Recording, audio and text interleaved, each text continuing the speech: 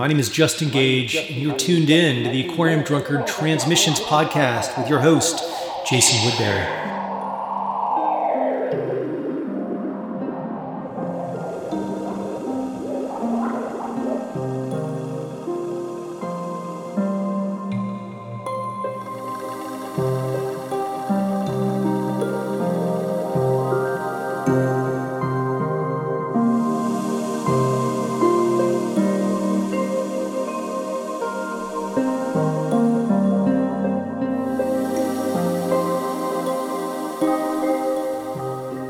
Hey, welcome back to another episode of Aquarium Drunkard Transmissions. I'm your host, Jason P. Woodbury, and this week on the show, I am joined by Andrew Kiduri and Mark Gowing of Longform Editions.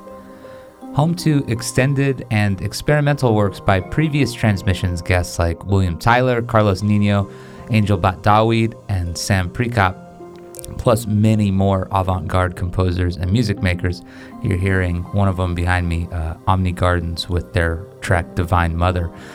It's tempting to think of Longform Editions as a record label, but Andrew and Mark consider it more of an online gallery for these extended musical works. Every 2 weeks, they upload 4 new entries, and on June 15th, the same day this podcast is released, they've got a new batch up over on Bandcamp. Mark and Andrew have a long history in the music industry and are record collectors and have been for forever. And they joined me to talk about the shifting landscape for independent music and discuss the way Longform works and how they crafted it as a sustainable project for both the artists who contribute and the two of them who run it. We talk about the process of deep listening as well and get into a lot more. I had so much fun hanging out with Mark and Andrew, and I'm so glad that you're here with us on this episode of Transmissions. Like Longform Editions, I hope that each one of these episodes offers you a chance to chill out, maybe not, doom scroll so much or whatever, immerse yourself in a conversation and hopefully leave feeling a bit refreshed, as I often do after finishing up these talks. I know there's a lot of competition for your ears, and I'm very honored that you've taken the time to press play on the show. All right, enough yapping. Let's get into the conversation. Here is Aquarium Drunkard Transmissions with our friends Longform Editions.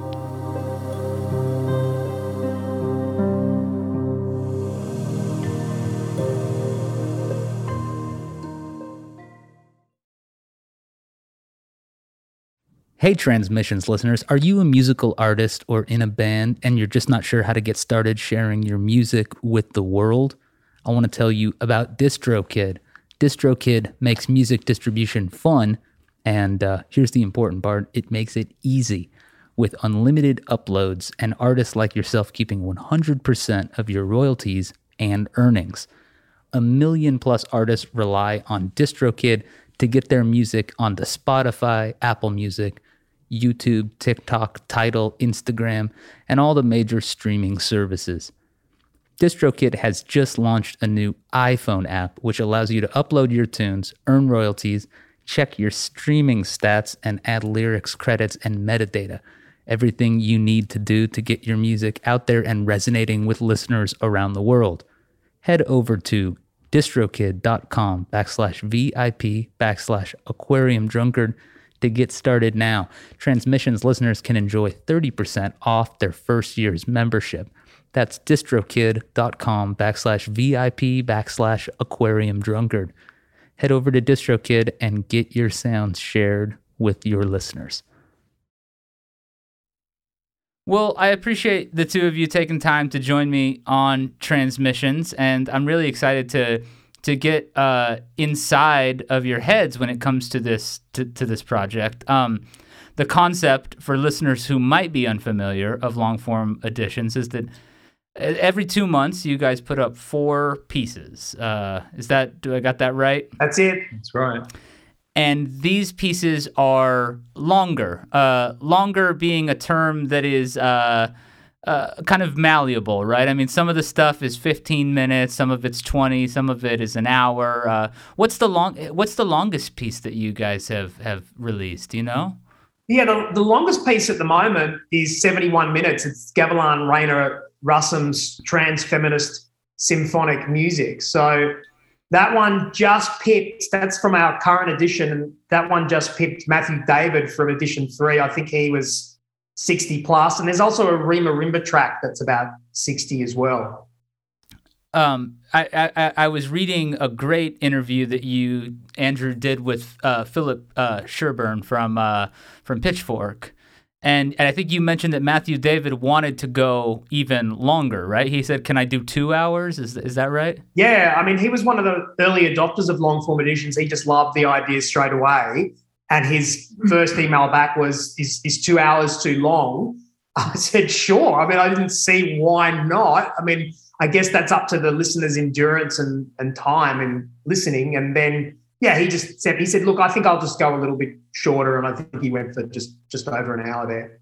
So yeah, I mean, the sky's the limit. We just had to get Bandcamp to increase the limit of the file that we could upload. Oh, wow. How did you do that? Did you run into the problem like while you were in the preparation phase, or did you know that it was a problem before you had a track that required that change? It was Matthew's track that created that issue, but it was very easily solved. Bandcamp, wonderful platform. There's an Australian correspondent, Will Evans, who just said, "Yeah, I've just upped it to 2 gig." So there you go. Fine. We should be fine from here on in. They've been amazingly supportive as well. They seem to be. I mean, as of the time of this recording, there has been some semi-recent changes in the corporate structure at Bandcamp, and I know that that's not something that anybody has 100% an idea of how that will change things or won't change things, in the long term. But it seems like for now, Bandcamp, of all the digital platforms, there is no one better right now. There is no one more artist friendly. I would totally agree. When we thought of this project and we thought about how to make the infrastructure easy for everyone and how to kind of lob into an inbuilt community of people who are looking for different music, it was Bandcamp straight away. It was never going to be streaming services that offered that, especially for a project of this nature, which is not friendly to streaming services. 71-minute pieces are just not in their interest to foreground. So, yeah, Bandcamp has a really great structure. I love the way that they kind of have this even playing field when it comes to music. You can find the music that you want to find, and if you're interested in delving into what Bandcamp is offering week in, week out, you'll make some amazing new discoveries as well. I think their editorial site is fantastic for that as well. Yeah, no, absolutely. And they've done a great feature on long form as well. It's always interesting, right, to take these in the articles that I read about the label. Most people have sort of like, okay, we're going to pick a few that we want to talk about specifically. And I started thinking about that in terms of transmissions. And as I was listening through the catalog, I realized Angel Bat Dawid, William Tyler, Carlos Nino, Sam Prekop, all people who've appeared on transmissions, who've also got their own long form. So the breadth stylistically that you're all exploring is pretty wide open. It seems like there. What kind of rules are there when it comes to this project in your head? Do you have any rules other than it's got to be a long form piece and this is that it? What are the lines that you sort of draw?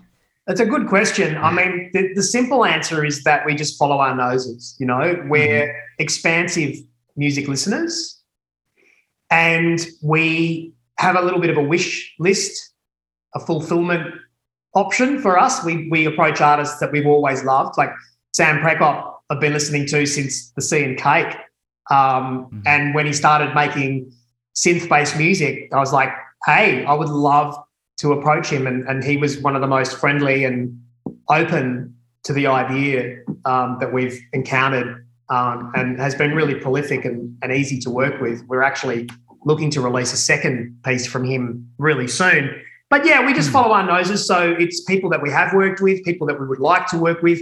And then what this space opens up for Mark and I is just the chance to discover new music. And so it puts us in that position where we're hungry again to discover new music. And I think that Long Form Editions was born out of a little frustration from Mark and I about what we're listening to and how we were getting it. And we just kind of wanted to become active listeners again. Yeah, I mean, we ran a record label for 15 or so years, and we forged a lot of relationships with artists, and we went through the whole process. And at the end of it, which we kind of found ourselves at the end of it, it was strange because it came to a kind of its own natural end. And we found ourselves in this position where we felt a little bit obsolete in space. Well, I did anyway. I might be speaking for Andrew there. But,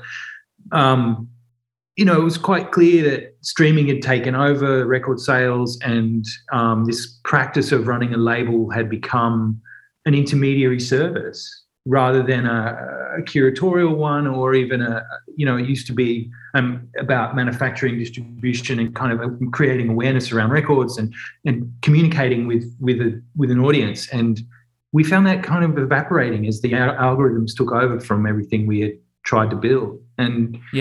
And Long Form Editions was born out of a response to that moment. We kind of responded to that loss of our label kind of agency in a sense, and said to each other, how do we use this? How do we take this moment and turn it into something really positive rather than just kind of whine about the days gone by? How do we sort of create something that fits this contemporary world that is ultimately contemporary? And that's what I got really focused on. It's kind of the learning of the great people gone before us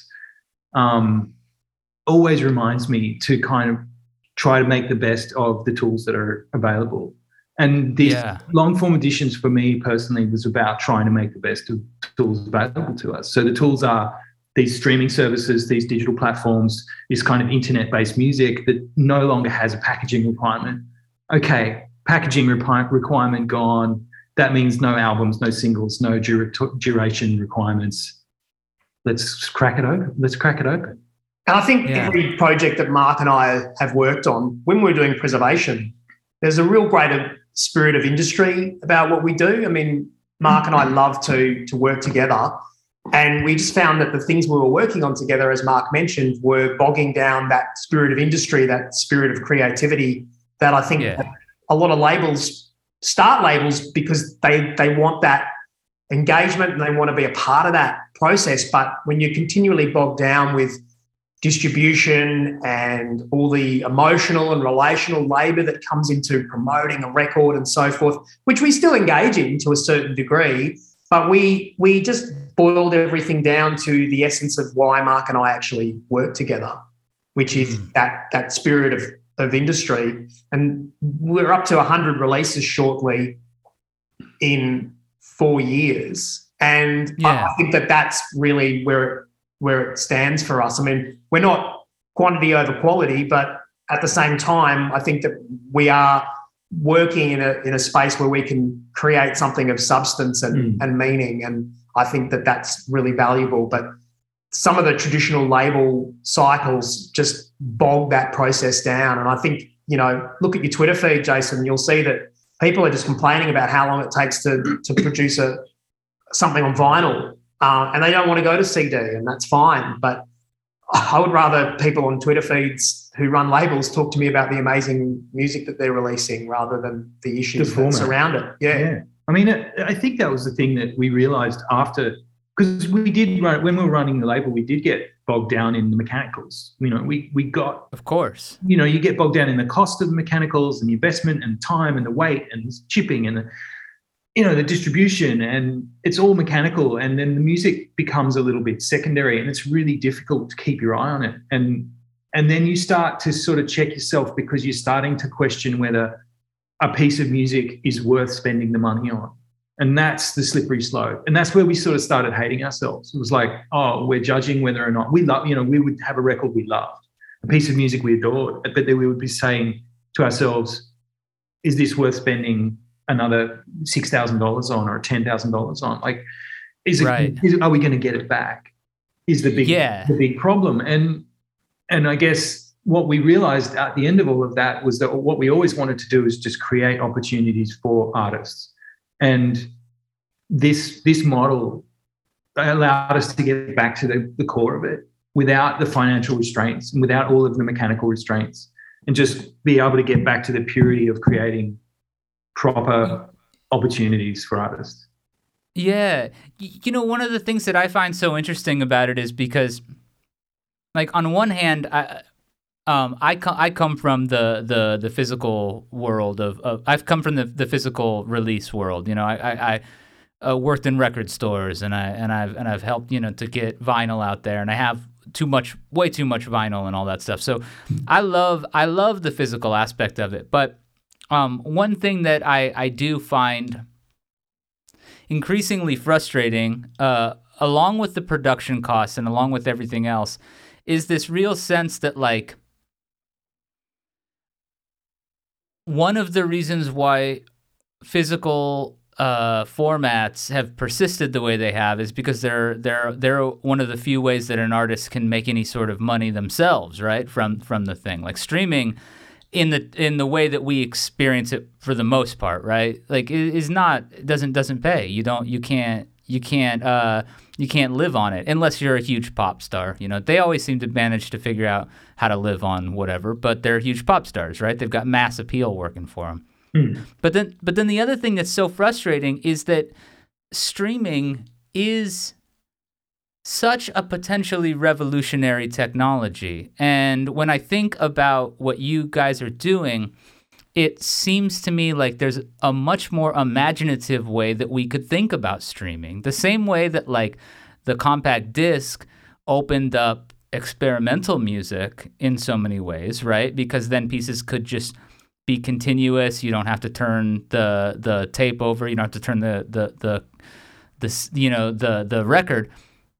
In the same way that change in format opened things up, streaming could feasibly, right, loosen restrictions even more. And it's frustrating that so much of the conversation about streaming has had to be focused on its drawbacks, right? Because, like, what you're doing, I think, is a way that what you're doing is demonstrating the generative possibilities or the imaginative possibilities of what streaming could do, removed from all of the hard costs and removed from all of the essentially the long slog that is getting something put out. You know. I don't know. So I find that super interesting, and it makes sense coming from a more traditional label that you didn't view. You guys don't really view long form as a label, right? I mean, that's part of it. That was day one. Yeah. Yeah, that was day one. I mean, just to expand on what you're saying, I completely agree. And we also just wanted, whether you call it a label or a series. I mean, I've got a mate who's a subscriber, and he said, "This is a great label." And I said, "Oh, I actually don't call it a label." He's like, "Why not? It's everything I've ever wanted from a label." Which is cool, you know, and that's nice. And we're not really kind of hardwired about it. If, you know, somebody wants to call it a label, that's fine. And in a lot of ways, it behaves in the same way as a label that you might expect, has, you know, particular formats and ideas and ways of releasing music.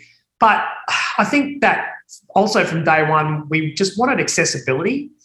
A lot of this music is challenging. It's thought-provoking, and we hope that it's stimulating, but we're hopefully allowing people to enter that space without feeling like they're looking in from the outside. Accessibility, you can listen to it for absolutely nothing if that's your choice. There's an option to buy pieces, but it's still at a reasonable price. And you have an option to subscribe. So if this is the kind of art that you want to follow on a regular basis, you can do that for a subscription, or you can just dip in and out whenever you like. So it's all about accessibility. And I think that plays into what you're talking about with streaming, having that opportunity to offer accessibility. But the way streaming services are mapped out, especially through algorithms and the corporate mindset attached to them, you kind of get just served up the same stuff that existed previous to that. And a lot of what streaming services offer through their algorithms is back catalogue, as Damon Krukowski's been recently pointing out in his amazing work. So I think that accessibility is really important. And we're not against physical product. I'm going to a record fair after we're done here today, and I'm hoping yeah. I come out with a shelf as big as yours. But I think that, Mark and I grew up with culture. For us was passed through us through physical objects. Of course, But I think things have changed, and I do think that a lot of artists do have that as attachment. They grew up with that physical product, so their art seems to need that gold-plated standard of being out on a record. But what we've done here is just said to people, this doesn't have to be your main body of work, but it can be a really interesting, exciting piece of work that we'll want to make accessible to people and hopefully do something for you on an artistic level. We always say that this is about artistic pursuit. It's not really about money. Right. People do get paid, but it's not going to pay their rent for the next year. But at the same time, it's out there, and people are being heard. That's it. It's creating the opportunity for it to be heard. And I think, like the issues, there's a complex set of really minute issues at play throughout this whole thing, but there's always the kind of core idea of, like you were saying, that the streaming doesn't really pay very well, and there's these models set up. But the bottom line is that streaming's not going away, and streaming is the future of music now. And those physical formats are now a nostalgic past, and we all still love them. And yeah, Andrew and I really love them. And we made them, we spent money on them, we still buy them. But of course, they are a nostalgic past, and it's really easy to get caught in that not nostalgic, maybe that's a harsh word, but it's easy to get caught in that loop of kind of hanging on to things that might be or that were, and not keeping an eye on what is happening right before us. And for me, it's about having one eye on the future, firmly on the future, and admitting what's actually happening here, and that streaming is here to stay, and that this kind of way of sharing information and art is not going to go anywhere. And it's up to people like us to get in on it and try to change it before it's too late. So if we stand back and let Apple and Spotify run the show, nothing's ever going to change. The algorithm's going to drive what people hear, and it's just going to get worse. But if we can stand up and build something like long form editions, and other people will take that baton and do it as well, then we start to affect a little bit of change. And hopefully that gives the artists some agency in this. And because all we're trying to do is give all these artists a platform where they can actually be heard, they can be discovered, and then the money will come through other means. I mean, we're not making them wealthy, as Andrew said, but hopefully just by growing their audience, we give them opportunities for them to have a life as an artist rather than to having to give it up. Well, right. I think the inverse proportion of, art and money, this is always a disproportionate balance. And I understand that, music is labor, music is work, art is work.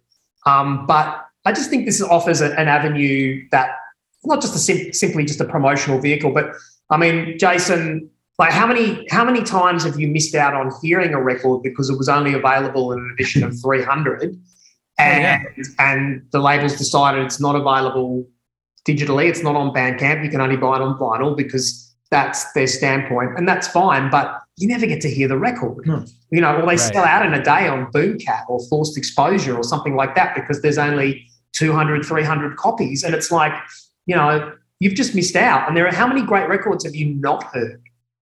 Well, right. Because they're just not available, or they didn't fit the format. And so how are you going to find these records? You hear about them somehow. How are you going to hear them? Are you going to try and find them illegally? What are you going to do?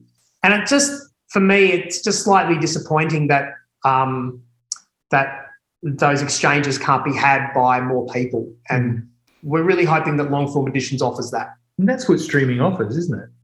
It offers it to everybody. That's I think that what you're saying is really fascinating and complex, right? Because we're always having a conversation as listeners, but a conversation with the past and some sort of conversation with the future. However weirdly I phrased that just now, because we do have to think about like where is this going? What are we doing? one of the things I like the most about long form is to take William's piece, for example, right? William is an artist who works in William Tyler, who makes sort of guitar-based music for the most part, and is somebody who's playing with a lot of historical reference points or traditional reference points. Something like his piece for long form allows him to take this other side of what he's interested in and explore something that is off of that path and on a slightly different path, right? So what he did was he was running like an AM radio station through like a insane tape looper, I believe, if I have it right. That's right. Yeah.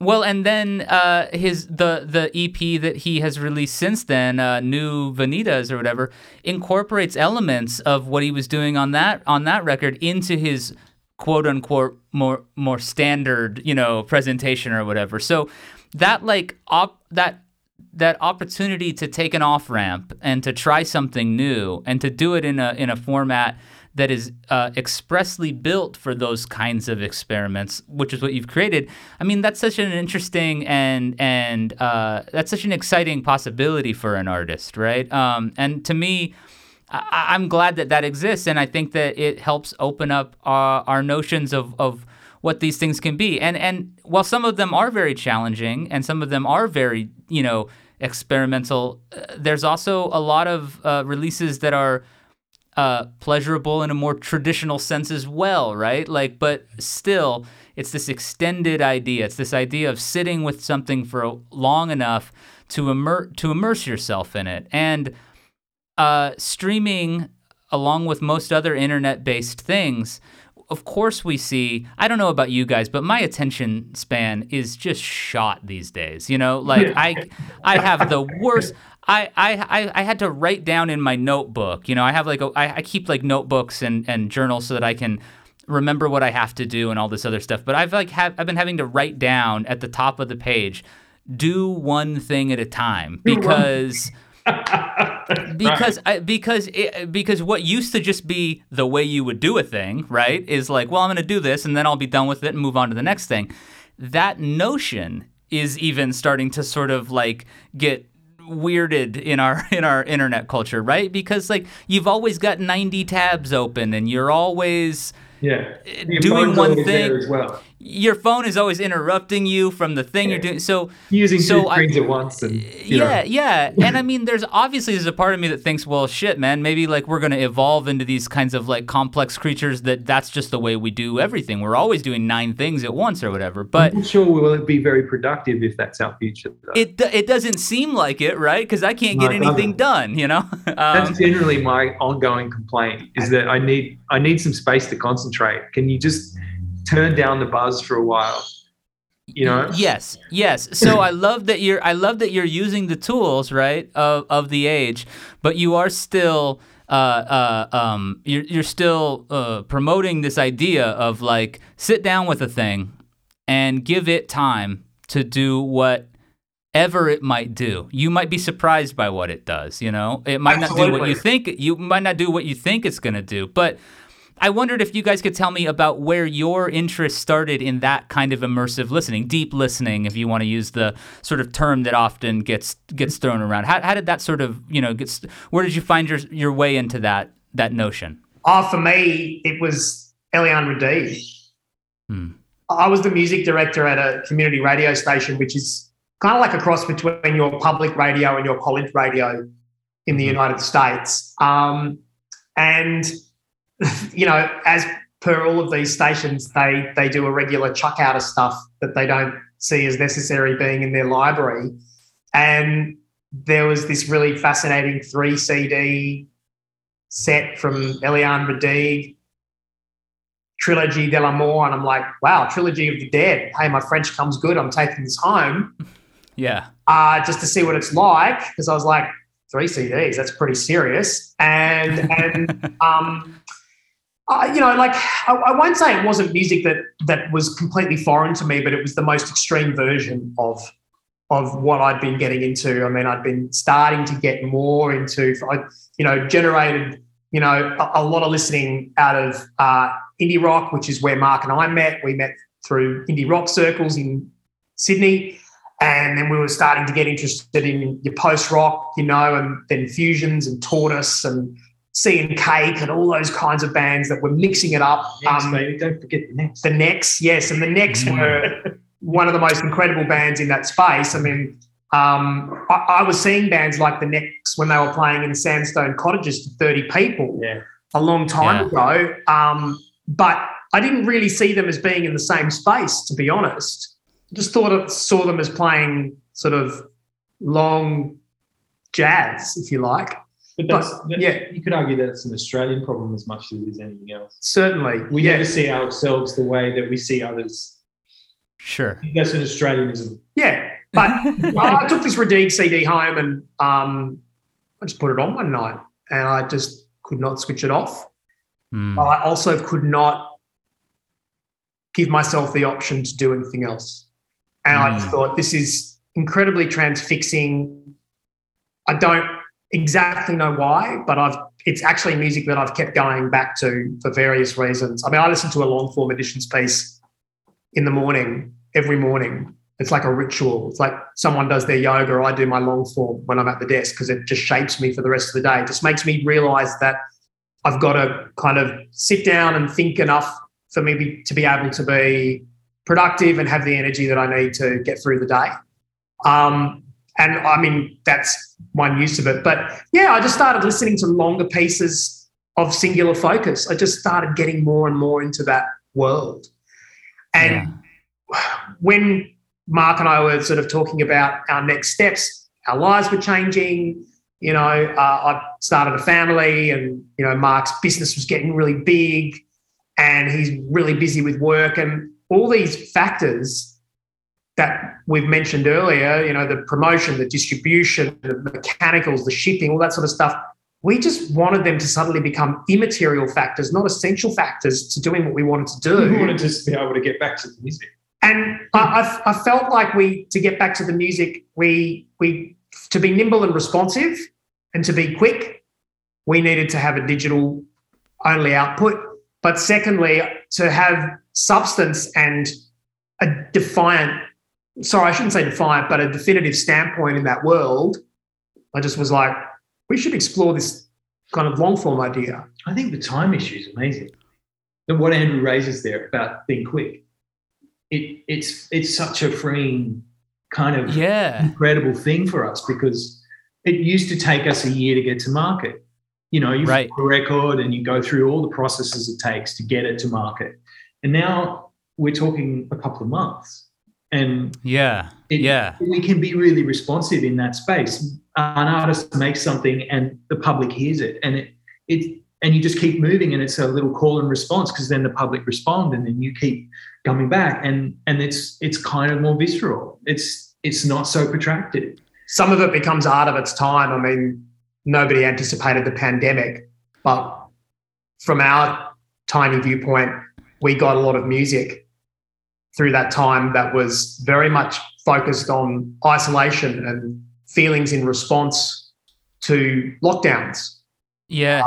Imagining new spaces, pieces that were about hope, you know, and environmental surroundings kind of didn't figure as much as the surroundings of your own headspace.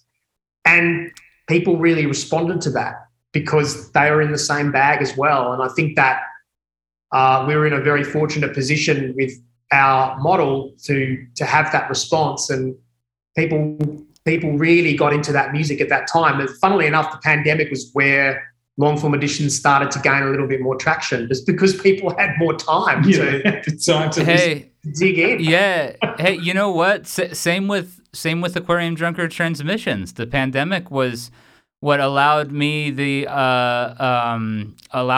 start doing it on a weekly basis, you know, which was really, really essential in terms of establishing a rapport with the audience and a sort of like reliability that people wanted these things, and people found themselves with much more time. And I think we all started to recognize the pandemic, you know, for all of its attendant sadness and tragedy, and like we can't understate the immensity of that tragedy, you know.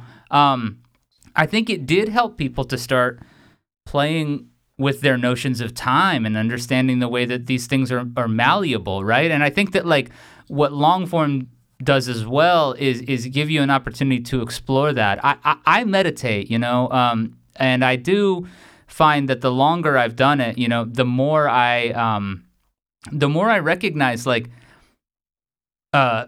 meditating for 20 minutes, like in the kind of headspace that I previously alluded to about like being online or being on Twitter, 20 minutes in a meditation compared to 20 minutes in on Twitter, the difference is shocking, right? 20 minutes feels like so long, especially when I first started, right? And there are still times where it does, right? Because you're just sitting there and then all of a sudden you're thinking of all the things you should be doing or could be doing or might need to do or who knows, versus 20 minutes online where you're barraged with a gajillion things for 20 minutes and it feels like no time has passed, right? So I think that these notions, these concepts are very malleable, and I'm very interested in art that allows us to experiment with our sense of time, right? Which I think is really key to what you're doing. Yeah, and I think that the other aspect to that and the digital only output was that we really wanted this music to be in any space that you wanted it to be in. Yeah. But once again, going back to that sort of 300, 400, 500 copies only, the physical format, right? That kind of hems you into listening to this music in your rarefied space of your bedroom or lounge room or what have you, where you're kind of locked into that exchange only. And what if you took a walk with, the Carlos Nino track or the William Tyler track that you mentioned? Like this kind of music, as it slowly, incrementally changes, I think that it just can sharpen and redefine focus for you as well, just as any amazing piece of art will.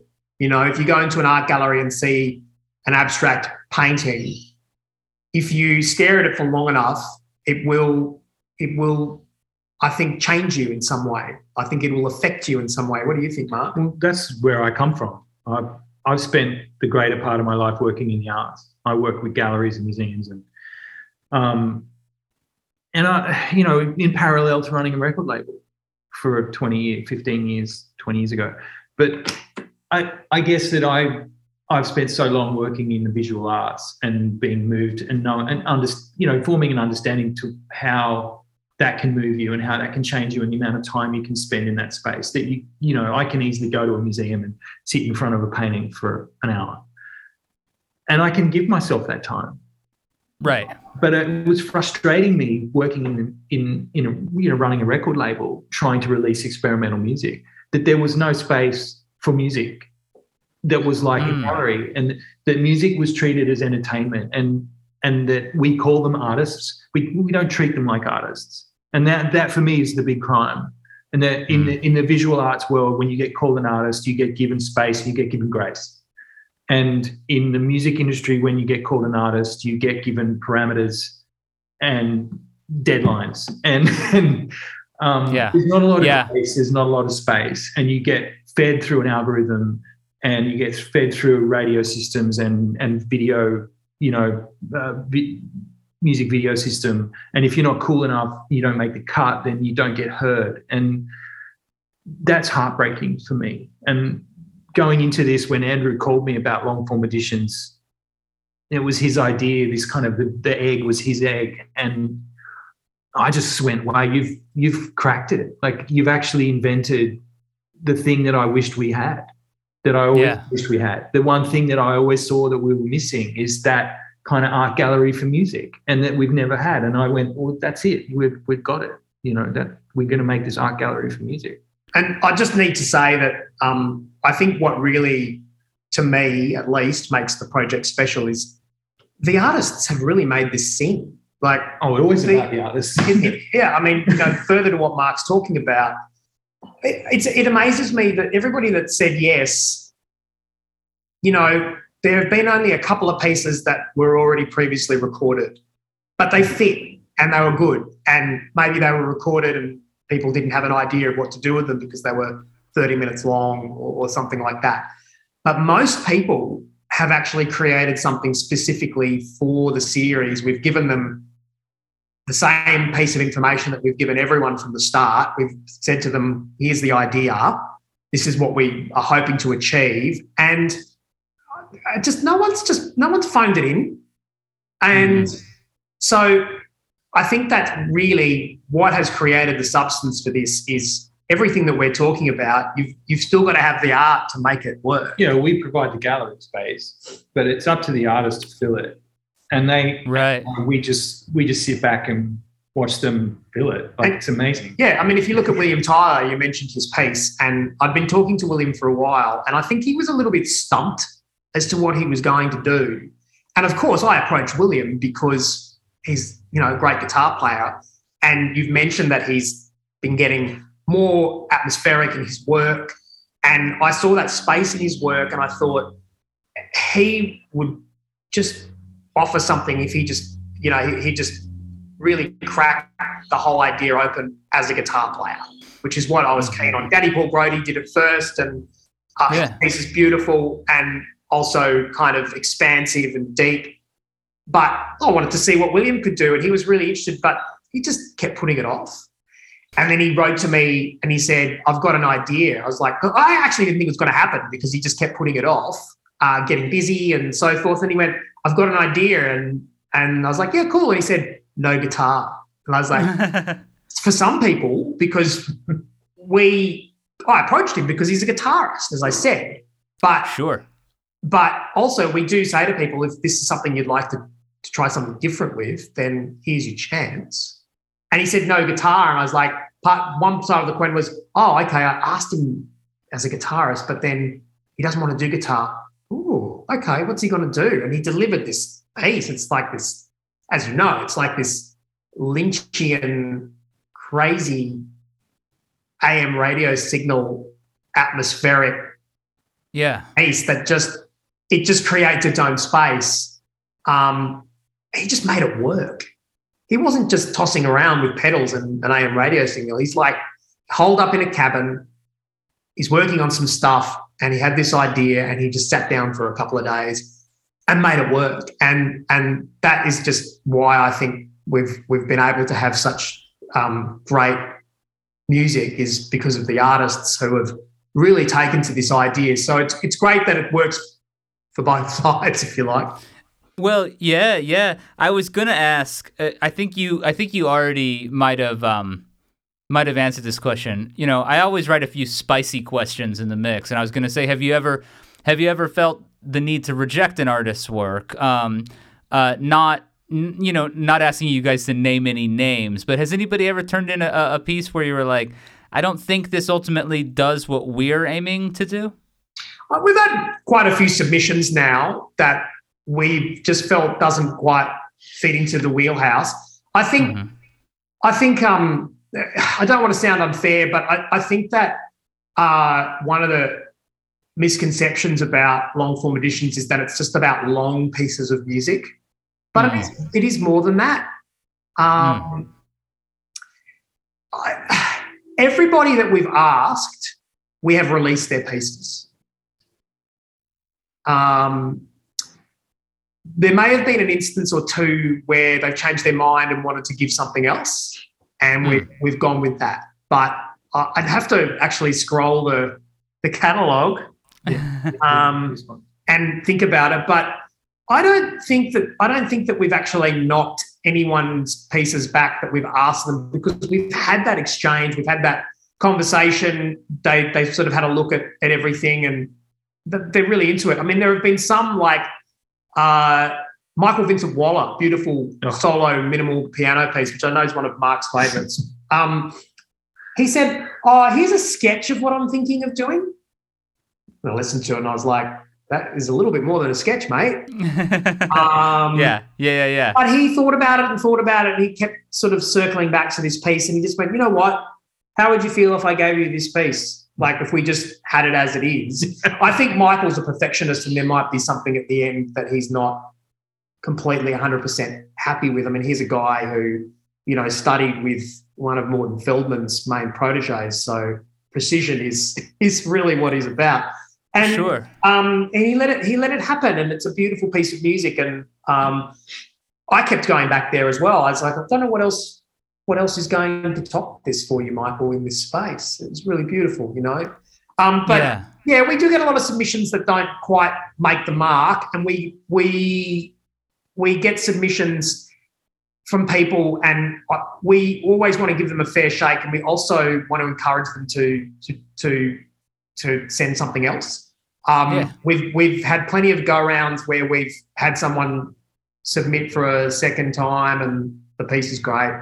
And the first piece, for some reason, just didn't quite fit the wheelhouse. And it's hard to exactly say why. I mean, it's really not just a matter of whether it's good or bad. It's just, like I said early on, it's just we follow our noses, and if something doesn't feel right for whatever reason, we don't dissect and analyse it. We just feel like we know, and we move on. Yeah, see, that's something that I also find is so interesting about what you're doing, because streaming is more or less dominated. People can create their own playlists, right? Like individual users, and share those, and that's a great accessibility point. That's my favorite thing about streaming, actually, is that you can make a mixtape essentially for somebody and send it to them, and almost anybody can hear it. But very often, our relationship with streaming is mediated by algorithms, as you've mentioned, right? So there is no algorithmic sense to what long form is doing, and that's the beauty of it, right? It's like an anti-algorithm. But I was thinking about it in terms of, well, you guys aren't a traditional label. There is an aspect of a curatorial approach, right? Mark, when it comes to the art, I mean, you have a very specific way you generate all the art, and each of the does the art quite does the and so the art does the art change by does the sort of art style change by year? It varied a little bit, but we're starting to hit a little bit of a pattern. At first, we didn't really know. We just sort of started, and we weren't sure how often it would change. I think I'm just looking through the catalogue here, and we did 4 editions with the first art, and then another 4 editions with the second art, another 4 with the third art, 2 with the fourth, 3 with the fifth. 3. Now we're in this pattern of 3s, and I think we decided that it was a pattern of 3s at some point. Yeah, we just which isn't even a year. It's not even a year. Yeah, 3 editions. Yeah, it just felt like that's when it gets exhausted. I think was just tonally. Again, it's like we're following our noses, but tonally, it feels like that's probably when the idea is up. When it's run its course and enough's enough. You make 12 with that idea, and then you make a new idea. Although they're all essentially the same idea, just different executions of that idea. Well, I'd love to hear about how you sort of devised the process itself, because they're very much my own process that has existed for about 20 years. Where I make typefaces. One part of my practice is that I make typefaces. I make fonts, and I have a company that sells typefaces, but they have requirements. They need to be legible, their language.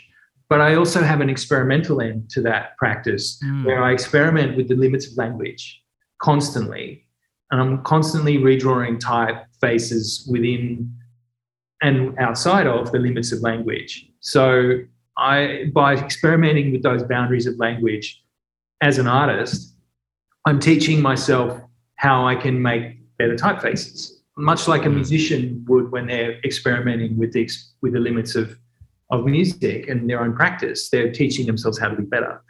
I believe that experimentation is crucial in any art practice. Without it, you're not going to sort of progress. You're going to stagnate and stand still. So these pieces that I use on the long form editions covers, they're all typefaces that I've made as a part of that experimental practice. And this is a way for me to use them, but it's also a way for me to visibly talk about what's happening musically. And the beautiful thing is, again, it's partly anyway a response to the streaming platforms, because all of the streaming systems we use now have clear typography under the little square that we now call the cover. So you have a little JPEG that's called a cover. It's just a little square. And under that, on any service, be it Bandcamp or Spotify, is the title. Mm-hmm. So you don't need to be clear on that square anymore. You don't need to tell a story on that square anymore. Those days are gone. You're not trying to sell anything. You're not in a store. You're not trying to allure a $30 record sale. And you're not trying to communicate the artist's name and all those things. And in our case, we don't want to talk about what they look like. We don't want to talk about, anybody's identity, because that pulls you away from the music. And if you want to get down to the pure art of it, then you want to not remove the artist's identity. That's the wrong thing to say. That's absolutely wrong. But you want to essentially make all the artists equal. That's my idea. I want to make everybody equal. Nobody gets any different treatment to anybody else. Everybody gets the same size, the same space, the same treatment. So nobody is greater. And when some legend comes along and gets released through this system, they don't get special treatment. It's not like they're in a record label and everybody rolls out the red carpet and they get a special edition with the gatefold. No, there's none of that. So the record covers are a practice of experimentation personally for me, but like I said, they also talk about the experimentation that's happening within the sound, but they're also a moment of egalitarianism. There are moments of equality where everybody gets the same abstraction. It unifies everyone in the space. We needed, when we decided that we needed to have a responsive label that had 4 editions, 4 pieces per edition, we basically needed an artwork system to be able to cope with that. Otherwise, we'd be getting, once again, bogged down in that exchange and having to make covers. It's more mechanical. You don't want to be bogged down in mechanical.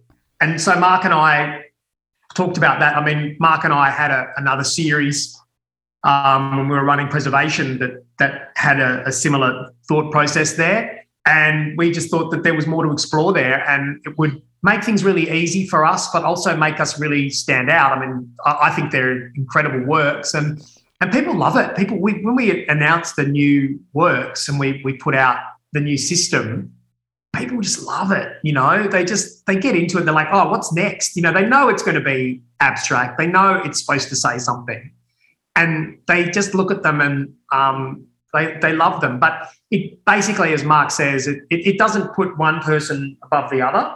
And it just keeps everything fair so that so everybody understands where they sit in the whole spectrum of things. It also removes the language from it. I mean, the language is always there, as we said. It's always underneath the square. But, if you have a release from an unknown artist and a release from a known artist, and you put in big type on your cover those 2 names, then the known artist gets all the attention immediately because their names, of course, then they're big names in lights, and it's the abstraction. It essentially kind of abstracts who's known and who's not as well, and that's really powerful. But it also is a massive time saver. I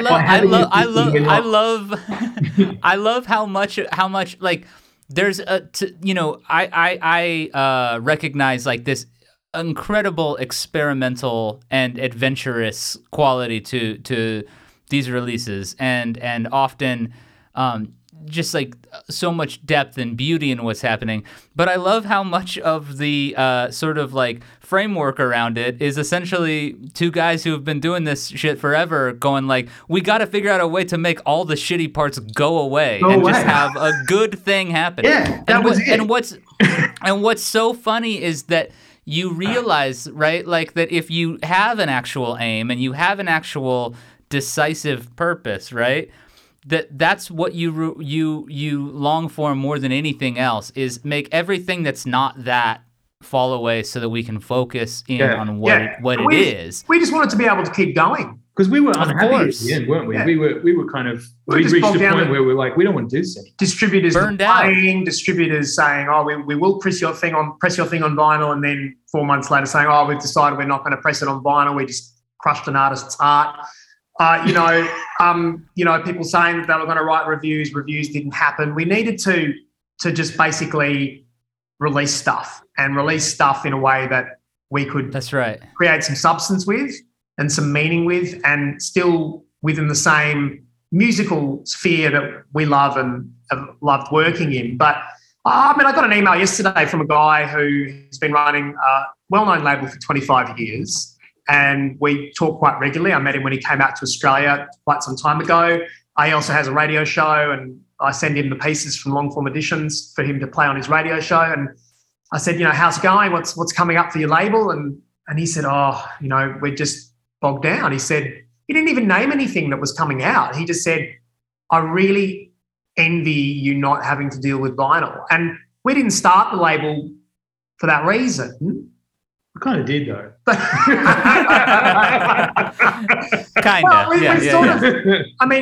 I just wanted the opportunity just to keep doing stuff whenever we wanted to. It wasn't one of the things I will say is that if an artist approaches us and says, I've got a label that wants to release this piece on vinyl, we say, sure, no problem.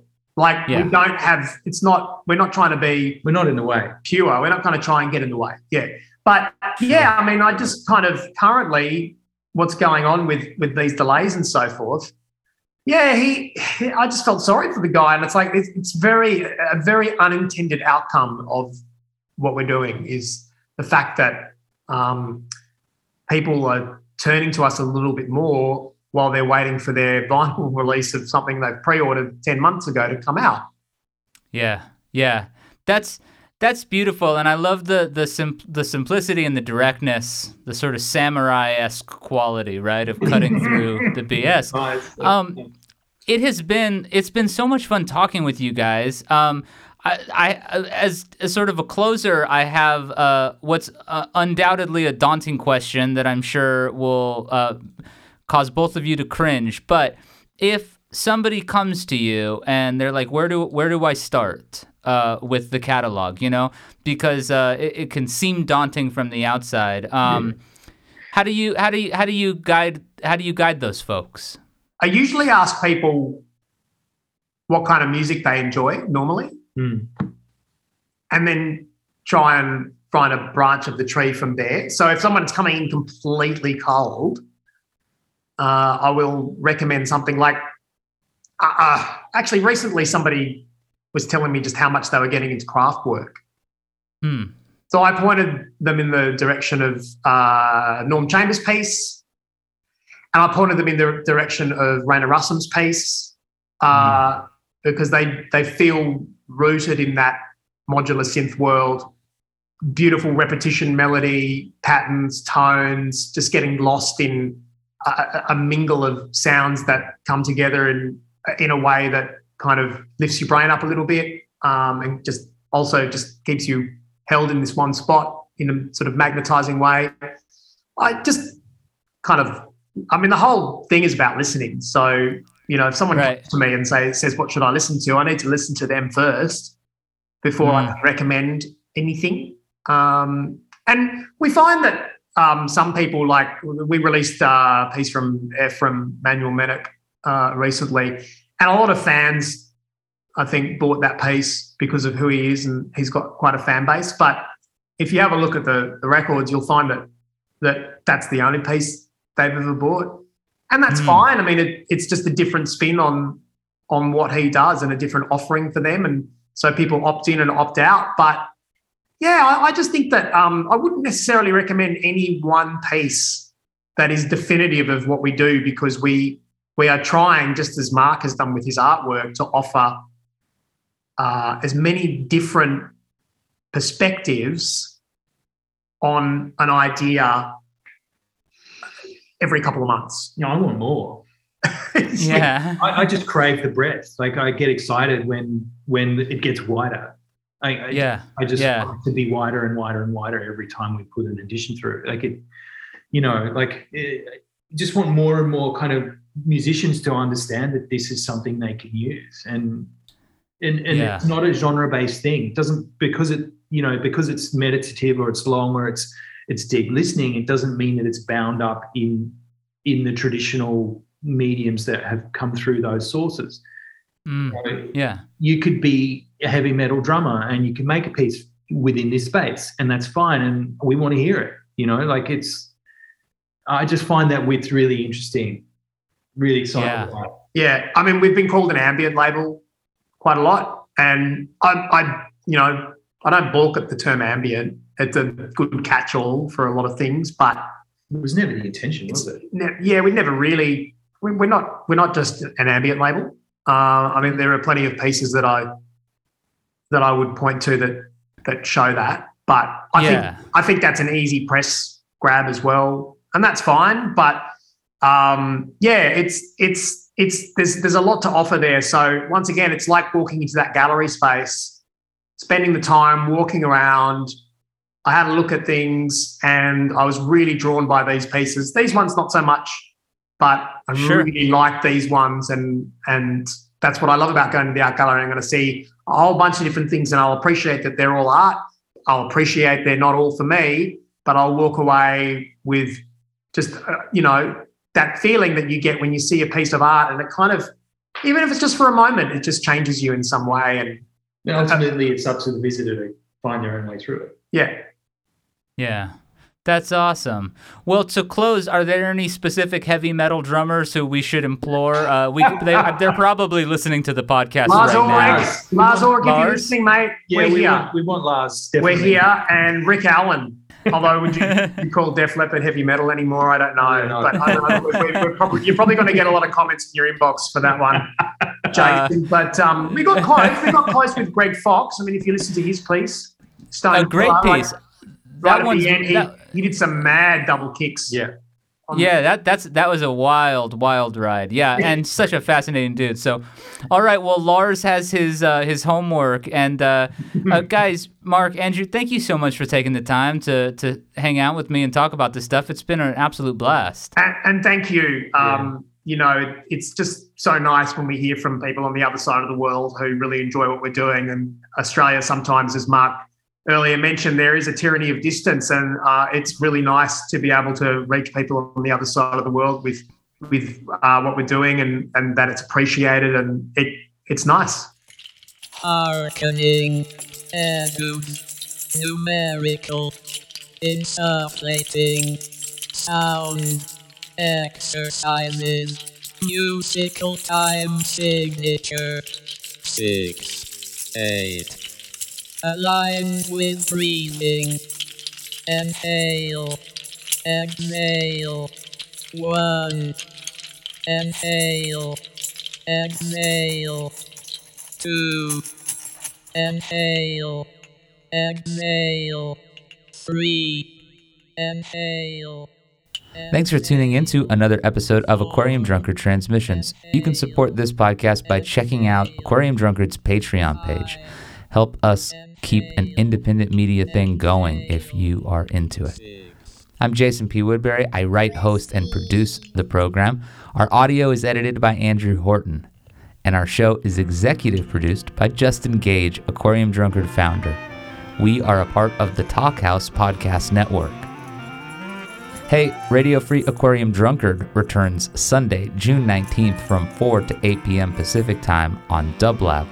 That's 4 hours of free-form weirdo radio. It features my show, Range and Basin, plus Chad De Pasquale's new Happy Gathering, and Tyler Wilcox' always essential Doom and Gloom from the Tomb. This month we're joined by special guest Jocelyn Romo. Do tune in. And of course, consider leaving us a rating or a review wherever you listen to podcasts. Be sure to click subscribe so you never miss an episode. Next week on the show, I'm hosting a post-punk roundtable with Mark Stewart of the pop group, Stephen Mallender of Cabaret Voltaire, and Eric Random, ex-Buzzcock and one-time Nico sideman. This talk was pretty wild. I hope you'll join us. All right, be safe until next week. This transmission is concluded.